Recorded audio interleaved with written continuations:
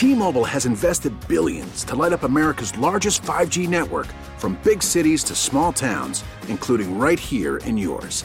And great coverage is just the beginning. Right now, families and small businesses can save up to 20% versus AT&T and Verizon when they switch. Visit your local T-Mobile store today.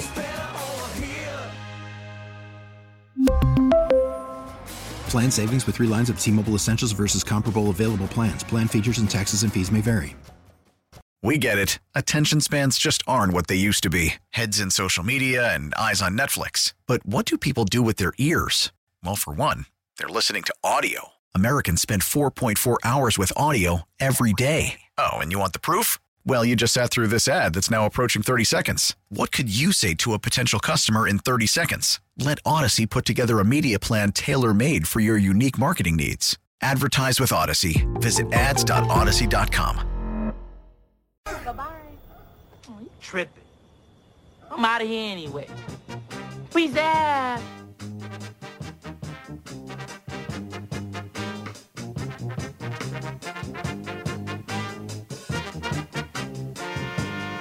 The top of the hour is being brought to you by Northwestern Football, Chicago's Big Ten team. Tickets for the Aer Lingus College Football Classic in Dublin, Ireland are on sale now. Head to nusports.com for details. And Transition is being brought to you by Amy Kite of Keller Williams Realty Infinity. On tomorrow's show, Herbie, what are we doing on tomorrow's show? We're reviewing the Illinois Purdue game with Jeremy Warner.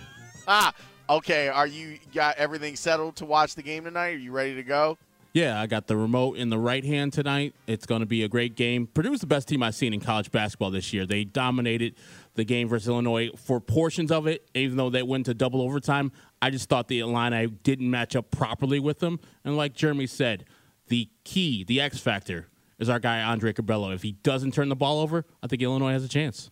So we'll break down the game between Illinois and Purdue tomorrow with our good friend Jeremy Warner. We'll do some – I'm actually now in the mood to really do some Super Bowl stuff. And maybe tomorrow we'll talk a little bit more about it becoming official that Lovie Smith is the new head coach of the Houston Texans. Parkins and Spiegel are in the house. They got you from now until 6 o'clock. What's up, boys? What up, Lawrence? Good luck to Lovie. Good luck to him because he's going to need it. Yeah. Saw a fire alarm went off during the press conference and people had to evacuate. That's probably a good sign. Yeah. If you believe that's that sort usually of thing. the way you get off onto a good foot, right? That's good footing. Yeah. It's a good sign in Haiti. That's just a ridiculous thing, man. I still like, come on. We'll have Hub on today. I want to ask him if he's ever seen a coaching search like this in the NFL. 5 weeks into the gig, you hire the guy who was already on your staff after his first interview. I don't think I've ever seen. You hire the guy that, if we were doing this from a succession standpoint, who literally was the acting head coach of your team because you fired your head coach and he was the assistant head coach, and you still didn't interview him until you hired him. It's very weird. Well, it's very weird. Lovey's got an opportunity to do this with class, to do it with grace, and maybe even be good at it. And I know that last one is going to be very difficult with their roster and the way that they function. But I did like him saying, it's rare. I don't think a third bite at the apple for somebody who, quote, looks like me, unquote, has happened. And is that true? Is he the first black coach to get a third head coaching gig? It's a good question. To be because there've only been 20. So yeah. I believe that is true. He's got to be. And look at the circumstances that had to lead to it. Yep. And Lovey deserves a lot of credit. I was talking about it a little bit yesterday. If you look at his hires, if you look at his staffs that he's put together, he's gotten people or helped them get to the next thing. And I know that, I was at the center of the Ron Rivera stuff when he ended up leaving, but he's hired really smart people that have gone on to make careers out of the NFL. And some of them have gotten a head coaching job. Steve Wilkes had it, and he was another guy that was put in a horrible situation when he was down in Phoenix. Perry Fuel. And honestly, if you look at the way things set up for them as far as what the staff could look like, I remember back when we were talking about Pep Hamilton and when he was with the Bears, and there were a lot of people that thought that this was a brilliant guy, that it just wasn't quite his time. And now I feel like Pep Hamilton is in the pocket. Like, it's the type of hire that you can make that can really help you. And he's learned, and he's done the head coaching thing in the XFL and all that good stuff. But Lovey's, if you look at his hiring tree, it's been pretty successful to a point. And with some of the black coaches, you understand what the ceiling is like the Steve Wilkes thing. And even with Harold Goodwin, who was on Lovey's staff, who's the assistant head coach down in Tampa, I'm shocked that he isn't getting more run in this cycle as someone who should have been interviewed. But I know that Lovey will put together a staff of teachers. That's his whole thing, and I hope that it goes well for him. But the deck is stacked against him with that franchise. Yeah, I don't know that Bill Belichick and Bill Walsh and Mike Tomlin, you know what I mean? Like, I don't know if a super staff can win there right now. Like, if you had Deshaun Watson, it would be different. But I don't know if you took the 5 best coaches in the history of the sport and you put them all on one staff, if in the short term they could win. In the long term, I'm sure they could. But in the short term, I don't know that anyone could. And that's the problem, is that it feels like this is going to be the short term for Lovey. But he got the gig, and he made history in the process of doing it, and the NFL is weird. So maybe he will prove everybody wrong and overachieve, and I hope that if he does overachieve, it matters. But it might not matter. Like, they might have already made the decision that 0 wins, 3 wins, 7 wins, 9 wins, it doesn't matter. We are moving in a direction to our long-term solution at coach. His name is Josh McCown. So now that sorry, go ahead, Lawrence. Well, and the thing about Lovey is, like, he's made history. It's a small thing, and I know that we're talking about semantics, but he is literally the first black coach to make it to the Super Bowl. It was by hours. It was only by 3 hours. Right. Because they got to play the NFC title game first. But he was there, and seeing him and Tony Dungy at the press conferences together, and knowing how much those two guys like genuinely like and love each other and respect each other's career, to see him on that stage was pretty awesome. So if any black coach is going to be given 3 bites at the apple, it should probably be him. That makes sense. Now that all the 9 coaches, all the 9 coaching vacancies have been filled, see different people saying, voting. I think PFF put it out there, like, who made the best hire, right? And I've seen other publications putting it out there, and I haven't seen anybody vote for Matt Eberflus yet. I think that's going to be a tough sell just to vote for that. It might work out great. But people are not necessarily excited about that hire. But we will hear from Tony Dungy today at some point, talking about Matt Eberflus, and he has a lot of great things. Yeah, he's on the Bears Talk podcast, and so we'll play a chunk of that. But I think that the Bears situation, now that the dust is settled, it's they operated a search that, compared to some of the others, was devoid of any real controversy. Like, it was weird, and there was a little bit of double talk at times, but like, it seemed to be pretty smooth.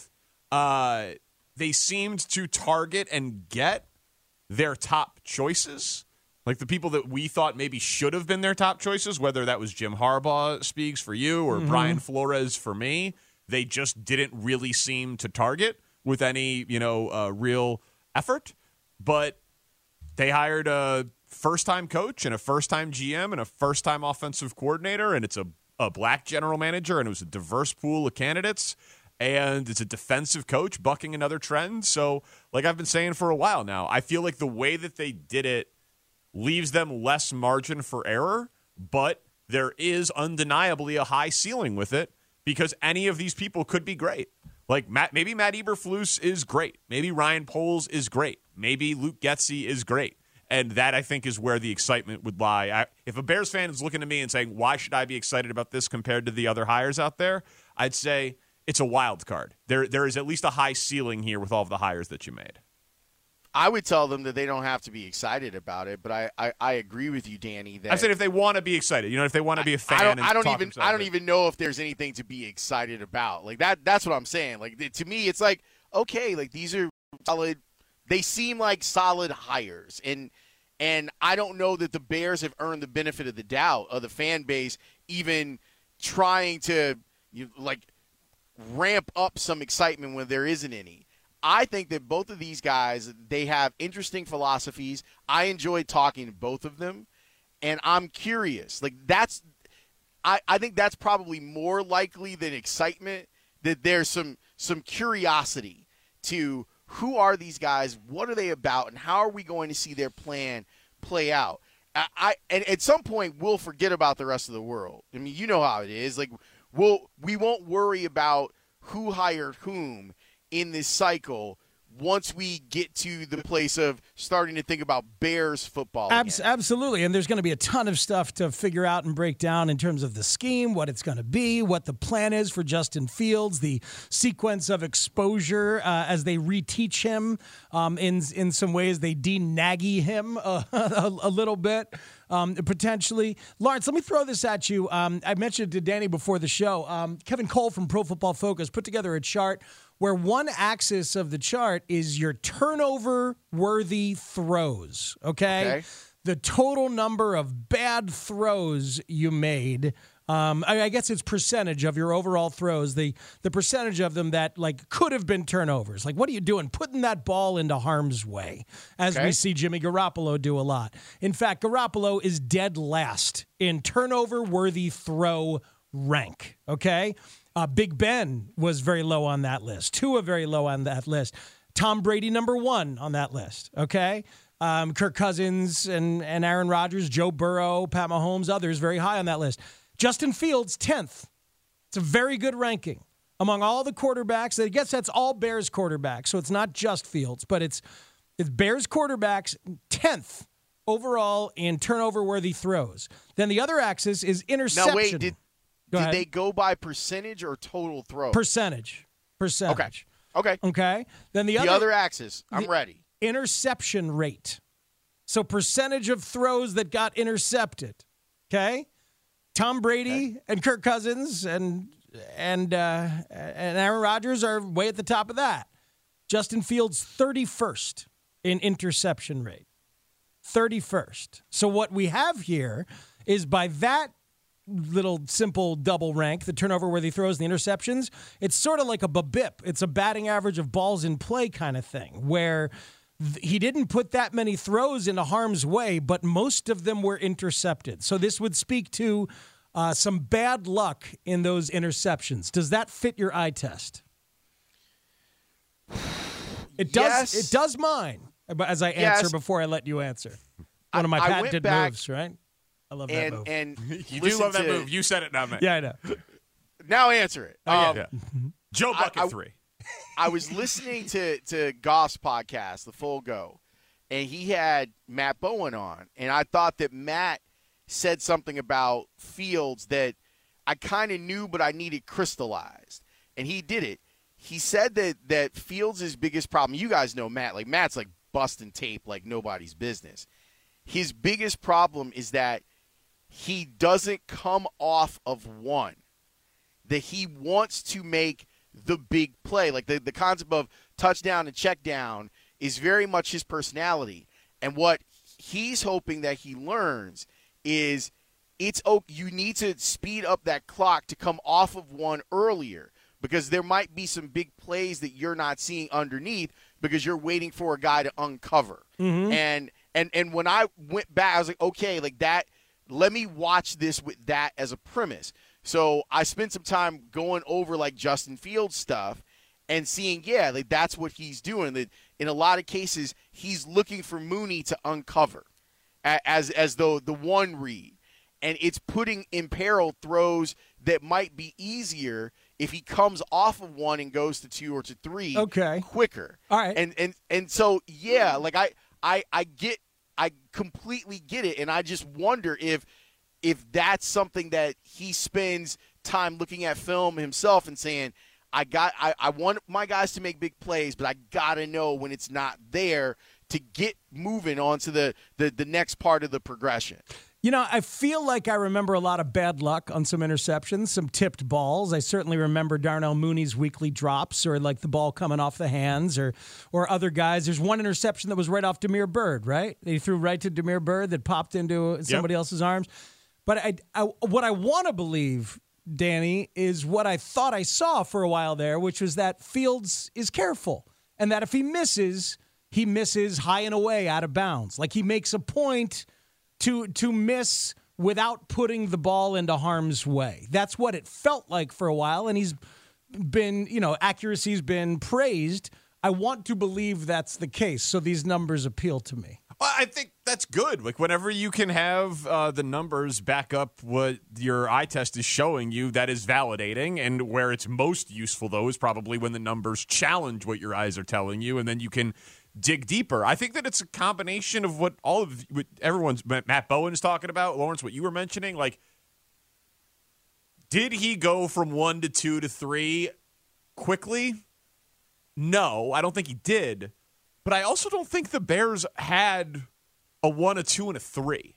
Like, the fact that you can point like that was a tipped pass from Damiere Byrd. Yeah, man. You should be throwing it to Damiere Byrd. No. Like, I agree. And Darnell Mooney is really good if he's the 3, and he's maybe good enough to be the 2 eventually, but he's not a 1. And he was a 1 for a huge percentage of the season. And the 1, depending on who you want to blame and what your version of the events were, like Allen Robinson had the worst year of his football life this season. Going back to Penn State, going back to Jacksonville, going back to Mitch Trubisky. Like, for whatever reason that happened, Allen Robinson was no longer a number 1 receiver this season.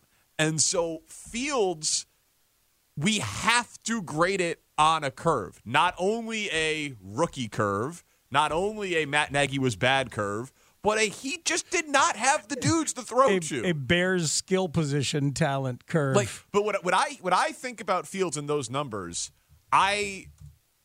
Kirk Cousins is the opposite in that he has great numbers, but you can watch him on film and go, that guy is going to get you beat. Right, and I think not this year, for whatever that's worth. But I think that a lot of quarterbacks in the NFL, if you had Thielen and Jefferson and Dalvin Cook, would put up awesome numbers, right? Like he had arguably the best trio of skill position talent in the league in terms of 2 receivers and a running back.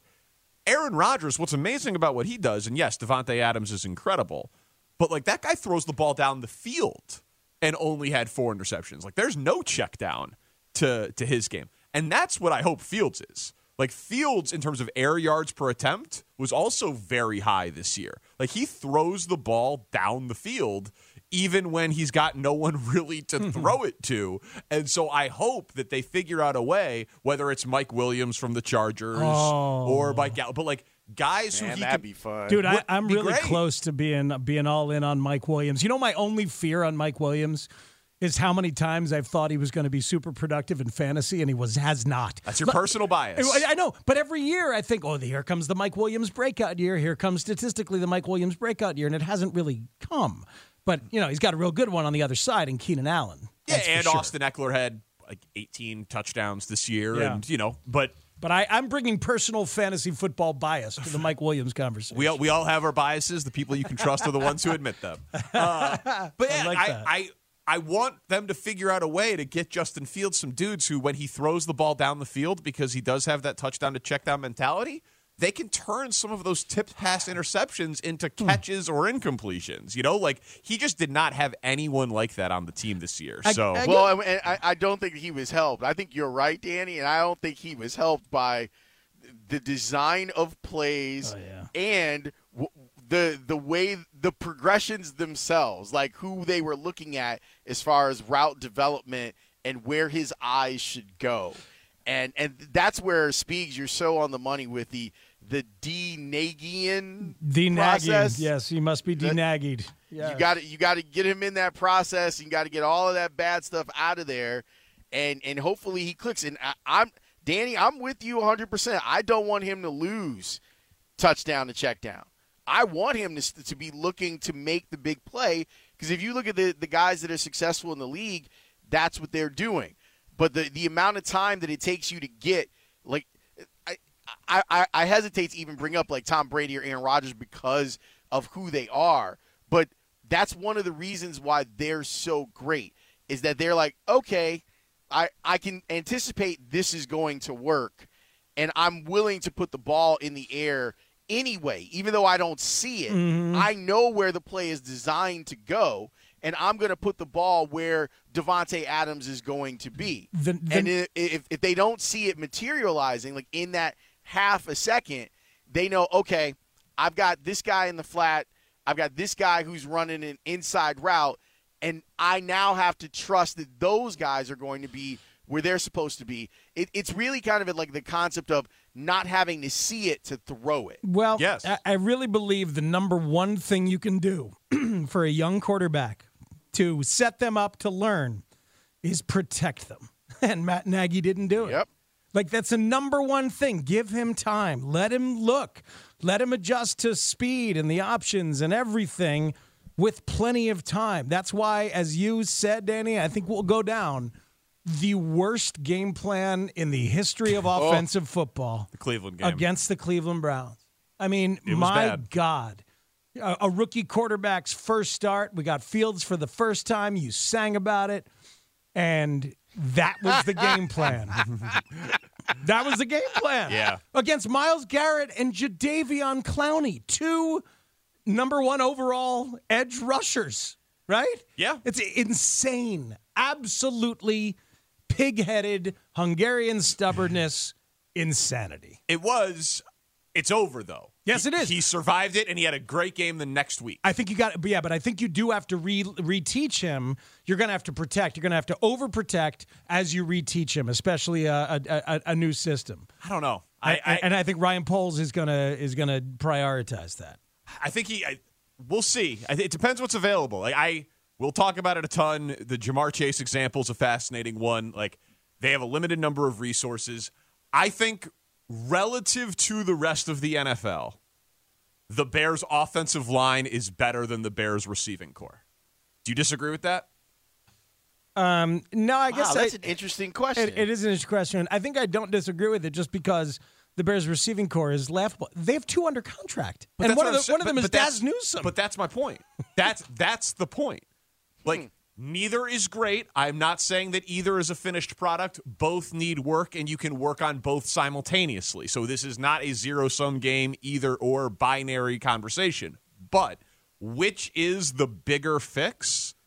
I would argue that it's the receiving core, the pass catchers, the people that he throws the ball to. Mm-hmm. And because I think you got one guy. In fact, I know you have one guy. You do, because you only have 2 under contract. Right.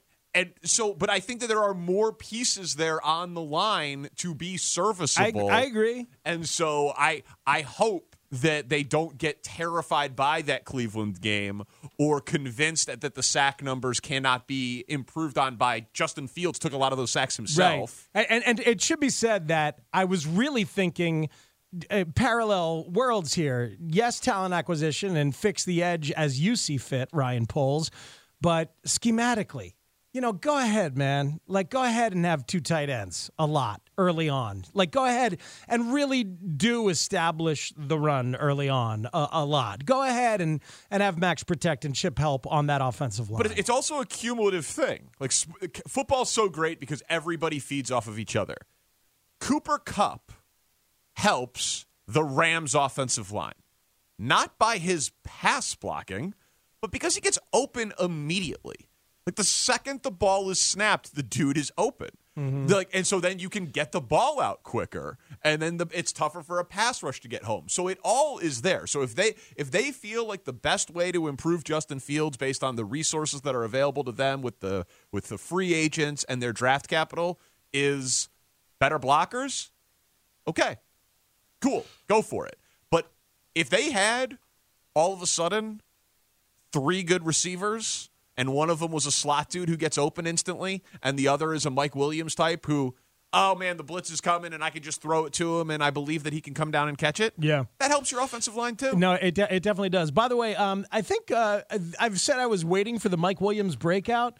I think 76 catches and 1,146 yards is kind of the breakout. Yeah. I think we kind of give it to him right there. He's good, man. Yeah. And again, playing with Justin Herbert with talent all over the field really helps. Bring that catch radius to Justin Fields. Bring that Here's my Kuwagi question. to Justin Fields. Yes, sir. Did Hungarian Stubbornness and Sanity open for Brother in the 90s, or were you guys opening for them? No, we opened for them, man. We tried to negotiate a change in time slot. You wish you could have been Hungarian Stubbornness. They were not interested. I mean, like, they wouldn't even have the conversation with us, Lawrence. They're like, They no. shut you down. Yeah. We are the 10:30 act here at the Double Door. You go on at 9, you do 40 minutes, and you can't use our drum kit. Screw you. Man, that is quite a rider that they got. You know? Like that's messed up. Oh, man, Messed up. sometimes you play that set in front of the big band's drum kit. You just got to pretend that, no, this is how we wanted to set up. It wasn't. Lawrence, Joe Buck today. The 3 o'clock hour is an hour of Joe's. Buck and Ostrowski will join us. Kyle Turley at 4 and Hub Arkish at 4:40. I had a very weird experience with the Bulls that I think that some people will be able to relate to. And did the fun police try to arrest you too? No one tried to arrest me. There was no arresting. I got duped by the box score. I'll explain. I was not able to watch live, and it was. Oh yeah, wow. Like they got their asses whooped, but it didn't look like it when you're just looking like the end of that game. What Correct. a weird thing for me this morning. I was so confused as to what was happening. It was an out-of-body experience. But then Speegs, he teased it yesterday. He will tell us what he's doing tonight, today. It's a 24-hour tease. People have been waiting. Yeah. So it's very exciting. Heard from a lot of folks. Yeah. We're going to kill it today, including Hungarian Stubbornness and Sanity. That's right. That's right. Well, have a good day. All right, boys. Have a show. I'll see you tomorrow. T-Mobile has invested billions to light up America's largest 5G network, from big cities to small towns, including right here in yours. And great coverage is just the beginning. Right now, families and small businesses can save up to 20% versus AT&T and Verizon when they switch. Visit your local T-Mobile store today.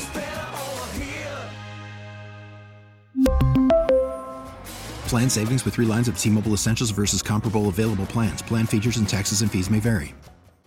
We get it. Attention spans just aren't what they used to be. Heads in social media and eyes on Netflix. But what do people do with their ears? Well, for one, they're listening to audio. Americans spend 4.4 hours with audio every day. Oh, and you want the proof? Well, you just sat through this ad that's now approaching 30 seconds. What could you say to a potential customer in 30 seconds? Let Odyssey put together a media plan tailor-made for your unique marketing needs. Advertise with Odyssey. Visit ads.odyssey.com.